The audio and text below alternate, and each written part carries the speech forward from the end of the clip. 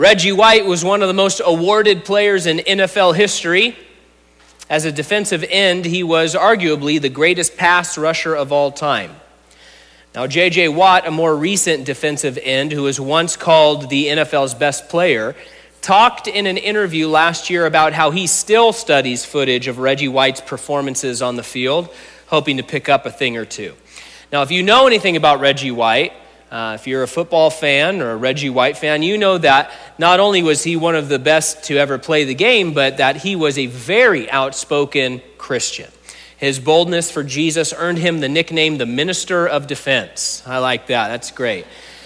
After his untimely death, one author wrote this: "Perhaps no professional athlete had evangelized more often or more publicly than Reggie White." And his story is a remarkable one. It can teach us, it can inspire us. It's a great story. Now, in our text tonight, we're going to read about another man who is remembered for both his faith and his vocation. He's a man whose experience paved the way for Reggie White to get saved, and for you to get saved, and for me to get saved. In fact, our passage this evening chronicles a pivotal moment in the story of the church, and really an absolute turning point in human history, as the gospel is now made equally and officially and fully available to the Gentile world. Now, I'm guessing all of us, or almost all of us, are Gentiles here tonight. And we've had thousands of years of the gospel being preached to us, and so it's almost impossible for us not to take for granted that we get to receive the gospel too. But this was by no means in the minds of the first century church, or at least the first church in Jerusalem, by no means a foregone conclusion or even a plan in their own hearts and minds. And so this is a big, big turning point, one that directly impacts not just your life and not just your eternity, but really the turning of the whole world, when we think about what the church through the Gentile world has accomplished in 2,000 years of human history. Now, Acts chapter 10 is somewhere around 8 to 10 years after Pentecost. It's not always easy to nail down when exactly these events take place, but we're probably a decade into the life of the church. Up until now, the entire church is Jewish. They're all Jews that have converted to Christianity. There was probably an exception or two. Of course, we know there was at least one exception, right? The Ethiopian eunuch. He wasn't born a Hebrew, and I'm sure there were a few others who came into contact with Jewish Christians and had the gospel preached to them like the eunuch did and had become born again. Although some Bible scholars will argue that even then, all of those may have been Jewish proselytes first. We're not sure. But now we're at a point where something very dramatic and unexpected had happened. The gospel had been received in Samaria. Now, these half-Jewish ancient kinsmen of Israel were getting saved. And it's unexpected. It's surprising. But what about the great Gentile world, everybody else outside of Israel? So far, there had been no apostolic preaching to non-Jews. Even when the Ethiopian eunuch was saved, it hadn't been an official invitation or some sort of rally or some sort of crusade sent. It was a spur-of-the-moment divine appointment, right? And we studied that when it happened. It's clear from the rest of Acts and things that we read in the epistles later in the New Testament that there was no assumption among the church at this point that God's offer of salvation was going to go out to the Gentile world. In fact, for years, some church leaders and many Jewish Christians resisted the idea that the gospel was going to be preached to the Gentiles. At very least, many thought that Gentiles would first have to convert to Judaism, and then they would be able to receive Jesus Christ and be saved. This is a battle the Apostle Paul would have to fight again and again and again and again and again from brothers within the church. But Acts 10 shows what God had in mind. He makes it plain and clear that the gospel was for everyone equally.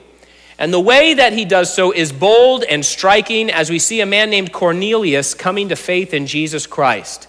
It's a significant event that Luke gives a lot of attention to comparatively in this book.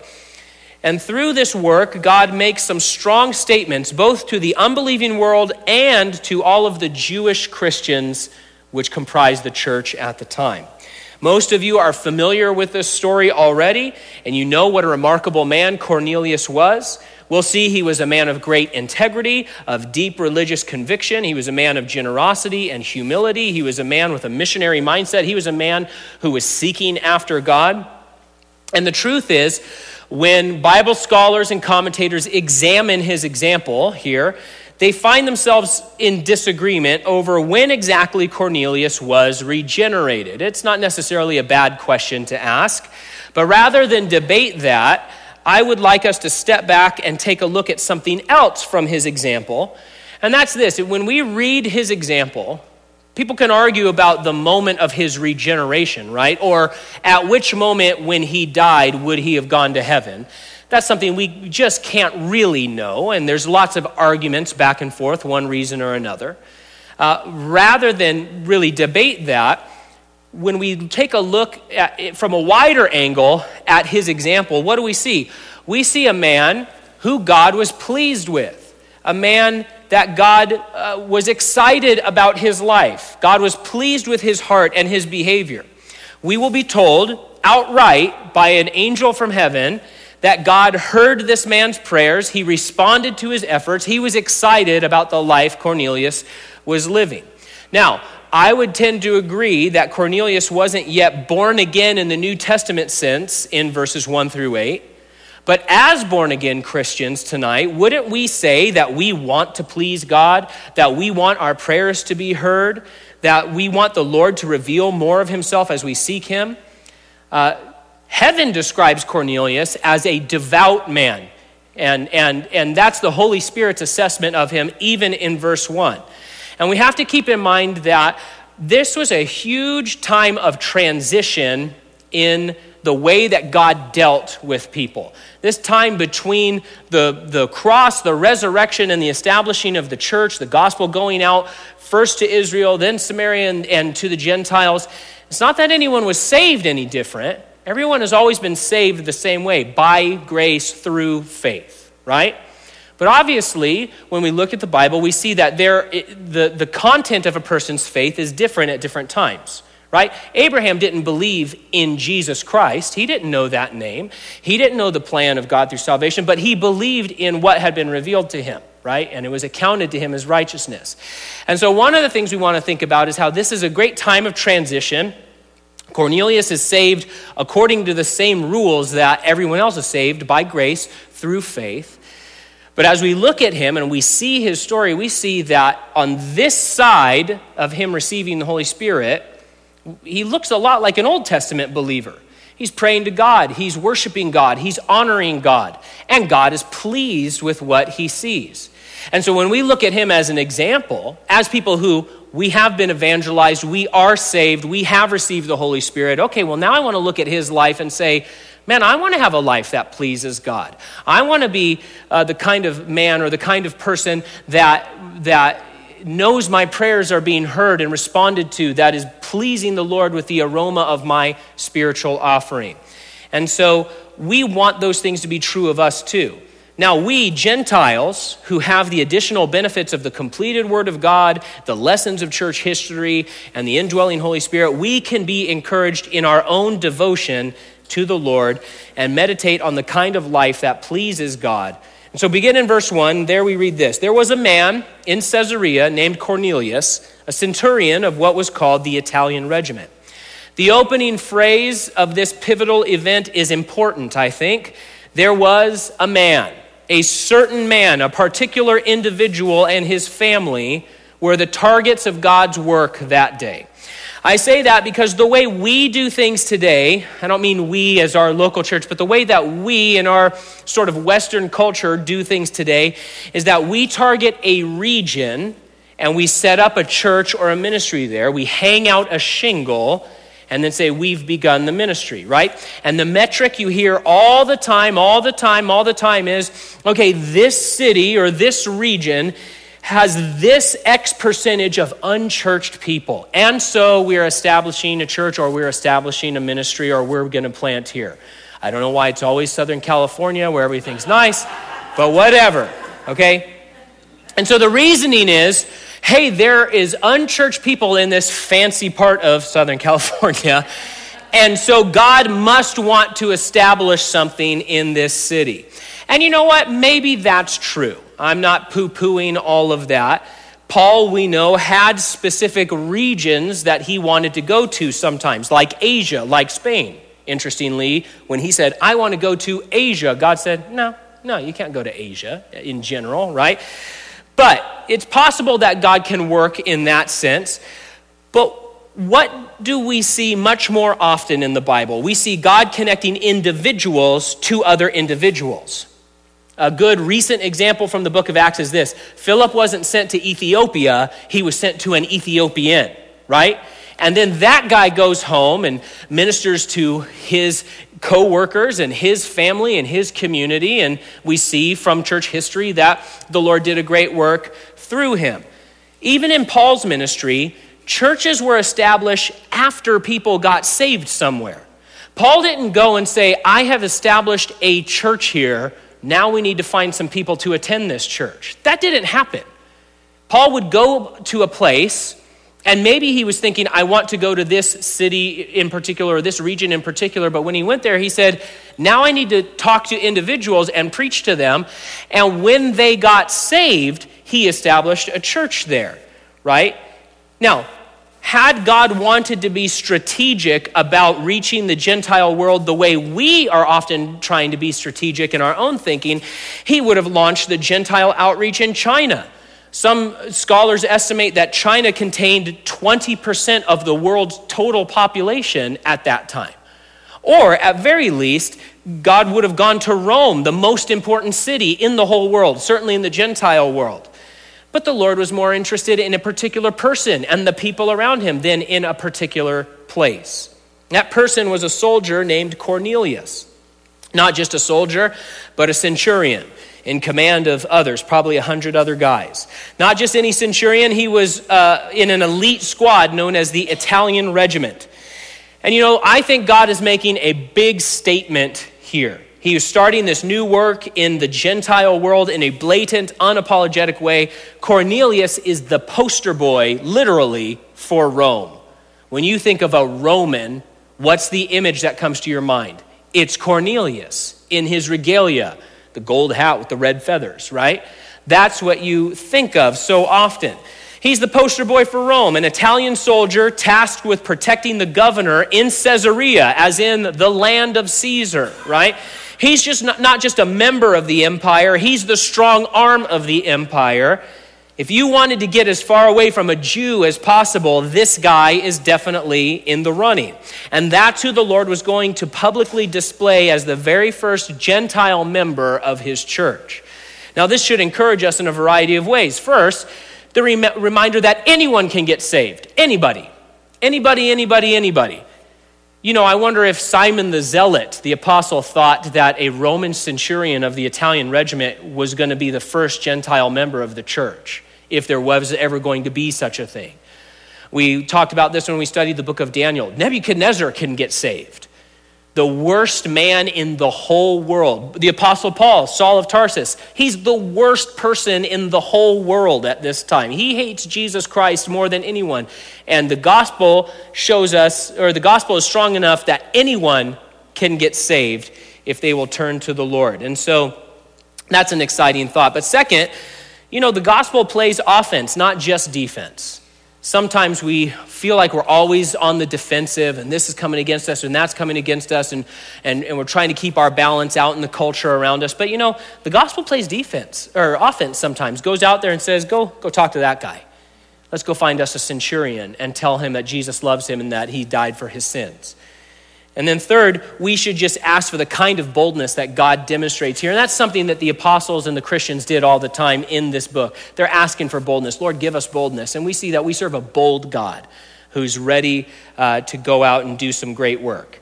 Now, Cornelius' career was impressive, but it's who he was as a person that put him on God's radar. Verse 2 says, he was a devout man. He feared God along with his whole household. He did many charitable deeds for the Jewish people and always prayed to God. As we get into his religious life here, let's remind ourselves that Cornelius did not earn salvation. He didn't buy God's favor with good works. That's never how it works with the Lord. Cornelius, like all people, was saved by grace through faith. But we see that Lord was pleased with Cornelius.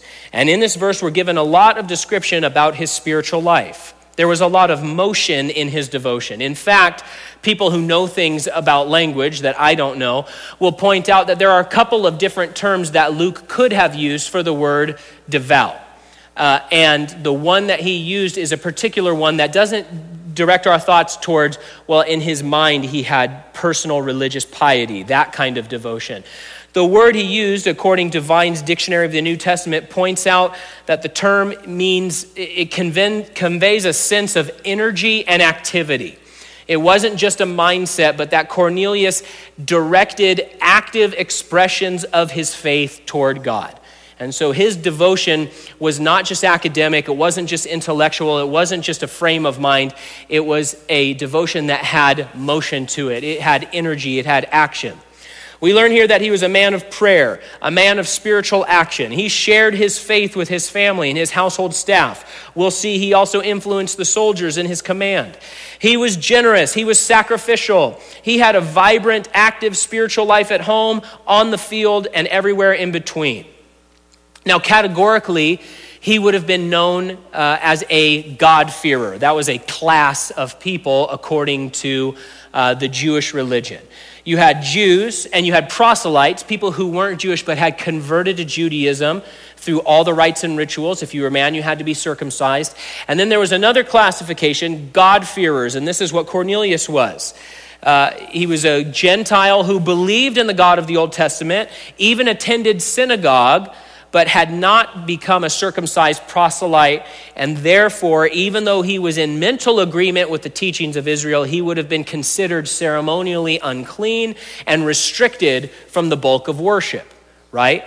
Now, despite being held at arm's length by the Jews and the Jewish system around him, and despite being undoubtedly hated by many Jews as an enforcer of the Roman occupation, Cornelius, we see, still engaged with the community of God's people. He still prayed to the God of Israel. He still sought God day in and day out. He didn't know Jesus yet, and the Lord was going to take care of that. But during this time of great transition in God's dealings with man, Cornelius serves as a wonderful example of a vibrant, God-pleasing faith in the Old Testament sense. He's also a wonderful example of the truth revealed in Scripture that if a person will respond to the light that they've been given, God will make a way that they receive more light. How does he do that? We don't always know. But one of the questions that is crops up in our own hearts or is lobbed at Christians from time to time is, what about those who have never heard? What about the tribesman who has never heard the name of Jesus, has never heard the gospel? It's an honest question. It's even a fair question. And what we can be sure of from the teaching of Scripture, from examples like Cornelius, from many countless stories throughout church history, and from direct, verses from the Bible, is that when a person responds to the light that they've been given, that God will find a way that they receive more light, more revelation. We can't always know how that works and the nuts and bolts of that, but we can trust God, right? And we know that he is trustworthy. And we know that God has scattered people all throughout time and all over the world so that they will grope after him. And we know that God has placed eternity in the hearts of every man, woman, and child so that they will seek after him. And when people say, yeah, I want to seek after this God who has revealed himself in creation, this God who is speaking to me in my heart through the conviction of sin and all these other things, then the Lord responds. He is faithful to respond. And outright, the Bible says, if you seek me, you will find me. That's what God says. And the truth is, the tribesman who's never heard the gospel, they're no farther off than an Ethiopian eunuch. They're no farther off than a Roman centurion. They're no farther off than Nebuchadnezzar, the king of Babylon, when all of those people found truth in the Lord. And so the Bible promises, seek and you will find, and Cornelius is a sterling example of that truth. Verse 3 says, about 3 p.m, he distinctly saw in a vision an angel of God who came in and said to him, Cornelius. One thing we should notice throughout the whole situation is the amount of clarity experienced even in these visions. He saw distinctly. He will be given clear directions. The same is true of Peter's vision, which hopefully we'll get to next time. Why does that matter? Well, it seems to be more and more popular for people and groups and churches to make claims about visions or supernatural manifestations. Maybe it's just as prominent as it's always been. Maybe it's just that social media helps these things spread more quickly. But it seems like there are more and more claims of people who claim they've been to heaven, claim they've seen the face of God, claim they've seen an angel, and therefore, here's what God has said through me. Please like and subscribe, right? And so, and frequently, when you listen to these claims, there's just an abundance of fog in them. There's a complete lack of clarity. For example, Paula White, that's a name you've probably heard. She's an author and a peddler of the prosperity gospel. She's said to be the spiritual advisor and personal pastor to our president. She considers herself an apostle. Recently, she claimed to have seen the face of God in the throne room of God. But she says she couldn't see it clearly because of mist. Oh, the one thing she could see clearly was the golden mantle that was placed on her. And so naturally, we should probably listen to her and donate to her ministry and all of those sorts of things. Now listen, there are a lot of biblical problems with her claims. Mostly that they're unbiblical. But there's just a lot of problems with her claims. But she's not just the only one. There's lots of groups and people and ministries and books that all make similar claims about supernatural visions, encounters with angels, encounters with God the Father, encounters with Jesus Christ. When you hear these things, evaluate them. Man, Paul's been saying this for thousands of years. He says, if me or anybody else or an angel from God comes down and says something to you that's contrary to what the Word of God reveals, that person, me or anyone else or an angel, should be accursed, Paul says. And so when you hear these things, or when you're on your Facebook and a friend says, you have to watch this video, they were in the throne room of God, evaluate them. Take a look at them. Pay attention to the details. Do they align with the teaching of Scripture? An encounter like this one between Cornelius and the angel can help serve as a measuring tool for when others make claims to have heard from God. Now, we remember that Jesus appeared to Saul in a vision, right? When Saul needed a visit from heaven, who visited him? Jesus Christ, the risen Christ. He says, yeah, me, man. I'm the one you are persecuting. That's a big deal. So why not here? If it's so important to reach the Gentile world, why did they send an angel? Why didn't Jesus appear to Cornelius the way he had appeared to Saul? Well, there are two sides to God's work in this situation. On the one side, his desire was, of course, that Cornelius and his family would be saved. On the other side, his desire is to show the Jewish Christians that Gentiles had full and equal access to salvation and the church, not by first jumping through the hoop of conversion to Judaism and the Mosaic law, but through faith in Christ. There would be no difference, no exclusion, no pre-qualifications necessary. If the church had any hope for unity, it would have to be clear and evident that God was reaching out to the Gentile world in the same way that he was reaching out to Israel. And so the Lord sets up a situation where all of this is going to have to come together as Peter, the Jewish apostle, comes to the home of Cornelius, the Gentile believer, and it all has to happen in an evident, clear, undeniable way, and that's exactly what's going to happen.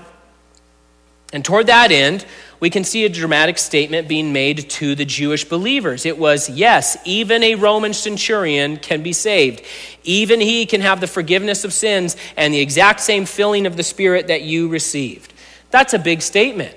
We live in a kinder, gentler world today. At least our corner of the world is a lot kinder and gentler than first century Judea was, occupied by Rome, right?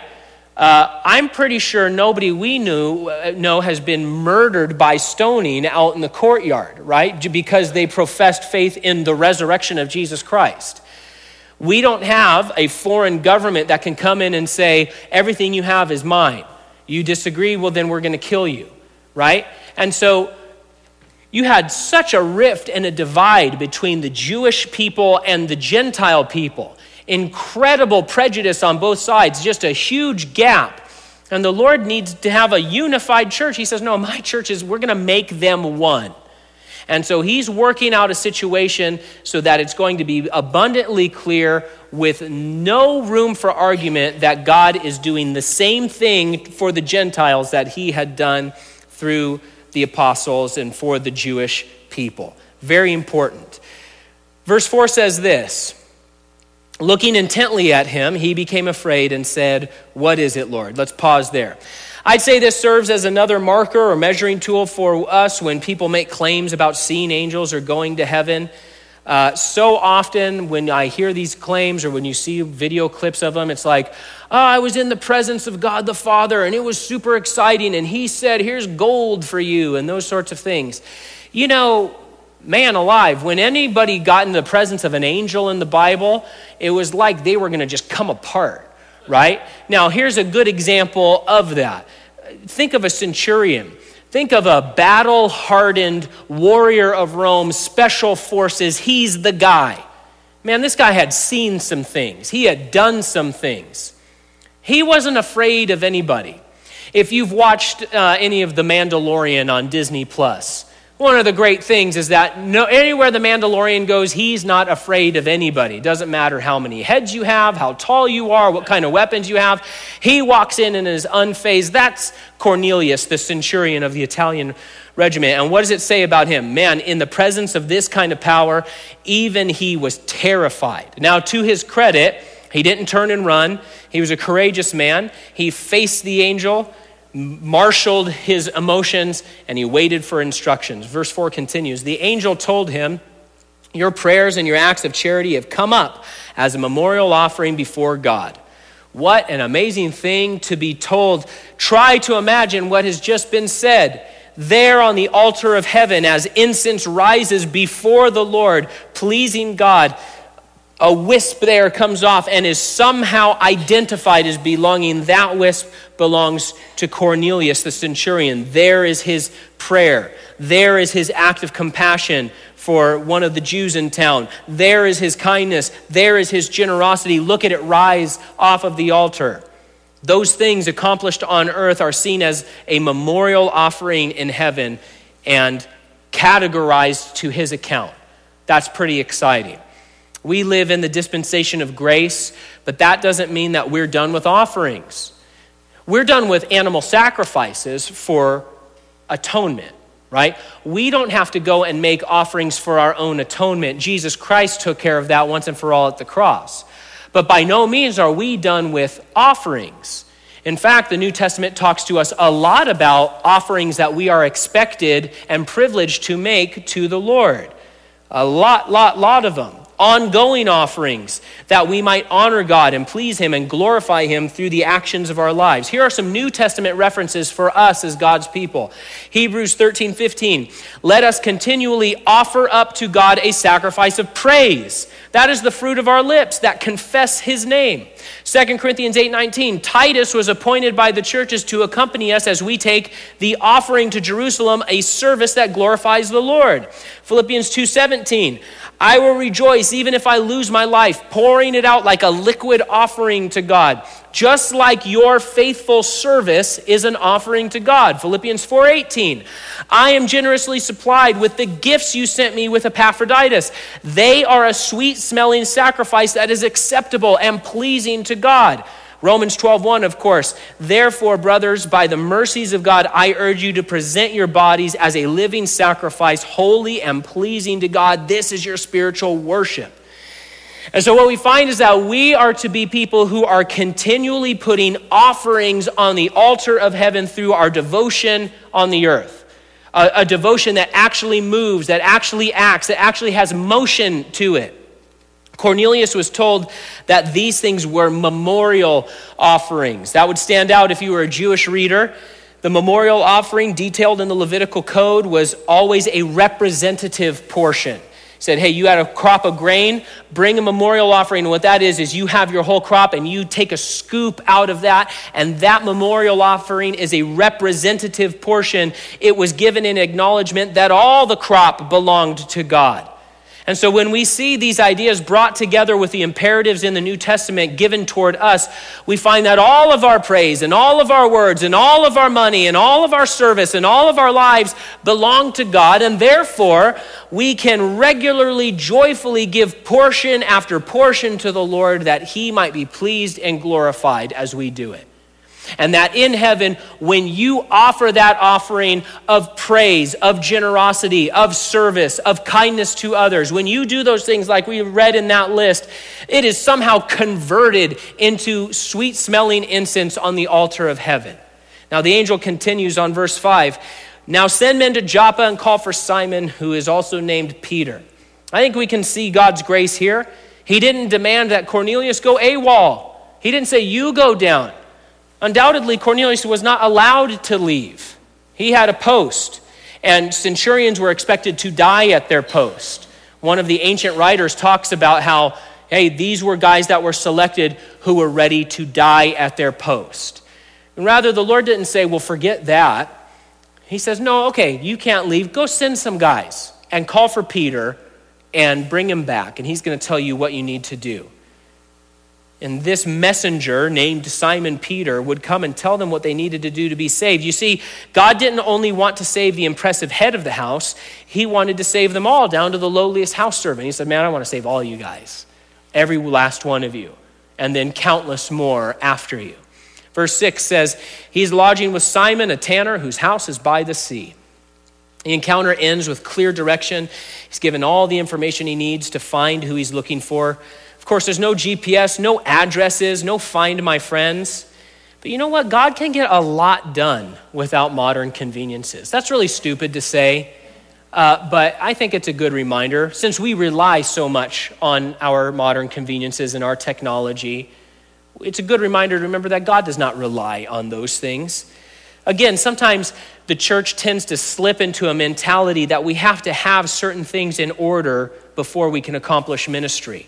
A common pattern that we see these days is that when a new church plant is going to be established, their website will say this, and this happens a lot. It will say, we need $250,000 in order to get started. Even this week, I was on a church's website. It's a fine church. I've got nothing against them, but they've got a fundraising campaign going, and it says on that site they want 100% of their people to be a part of pledging toward a 3-year, $3.5 million goal. And this isn't like a weird, crazy televangelist church. This is a normal church, one that you would probably go to if you lived in that state and in that town, right? And they want everybody to pledge toward a $3.5 million goal. And here's what it says on the side. Build to Reach is a 3-year campaign to raise funds to build a dedicated sanctuary for the church that will seat many more people and allow us to reach more souls for the gospel of Jesus Christ. Now listen, I know what they mean, and I'm sure they mean well. And it's not wrong to build a bigger sanctuary. But you don't actually have to spend $3.5 million in order to reach more souls for Jesus Christ. And we want to be careful that we don't slip into a mentality that says, well, if I don't have enough of this modern thing or this entertaining thing or this sort of facility or this sort of convenience, then people don't want to hear the gospel. We don't want to have that kind of mentality. Because God could get it done in the first century without programs or gimmicks or PayPal or anything like that. Look what God was able to do through the whole world through a few barely literate fishermen. They didn't have iPads. Love my iPad. Peter didn't have an iPad. He did just fine. So, good reminder. Verse 7, when the angel who spoke to him had gone, he called 2 of his household slaves and a devout soldier who was one of those who attended him. After explaining everything to them, he sent them to Joppa. Cornelius was quick to obey. It's a very important part of devotion that pleases God. Though it was late in the day with little sunlight left, he sent his servants on the long 35-mile trip to Joppa. But being a man of care and concern, he made sure to send them with protection, sent them with a soldier, packing heat, no doubt. He couldn't go himself, but he fully outfitted them to get where they needed to go. And he was willing to sacrifice his own comfort for the sake of the Lord. He sent his personal attendant to help some household slaves rather than keep his personal attendant back at the house. That's a great moment. And we see that Cornelius was an open man. He explained everything to them. He didn't lord over these guys. He didn't pretend to be better than these guys. It may have been his station even to do so. But he didn't act like he was some special, mystical, religious person. I'm the man that God has spoken to. He just says, hey, come here. I want to tell you what just happened. And he shares with them as if they are peers. Because as far as his religious life was concerned, they were peers. He's very humble, very helpful. His devotion is an inspiration to us. And he doesn't even have the Holy Spirit yet. Just imagine what Cornelius was like after verse 46. Luke doesn't follow him, but can you imagine the kind of damage this guy could have done after verse 46? We don't have to just imagine it. We get to live it out. You're Cornelius now. Remember that old Tom Hanks movie? I'm the captain now. You're the centurion now. Okay, like that's you. You don't have to imagine it. We're the Gentiles on the field now. We're the ones to whom Cornelius has handed the baton of faith. J.J. Watt, that football player who talked about studying Reggie White's play style, admits he's been unable to copy one of White's signature moves. He says, I've tried and I tried, I just can't do it. Of course, that's okay because J.J. Watt isn't Reggie White. He's not supposed to just copy him. He became a great player in his own right while learning from guys before him. Now, we're not to copy either. We don't please God by trying to copy what Cornelius did. That's not going to work. But we can learn from him about the motion of devotion, about living out our faith in a way that is pleasing to the Lord as we personally seek him and obey him and offer portion after portion in whatever ways we can onto the altar of heaven. A portion of praise, a portion of prayer, a portion of service, a portion of charity, a portion of generosity.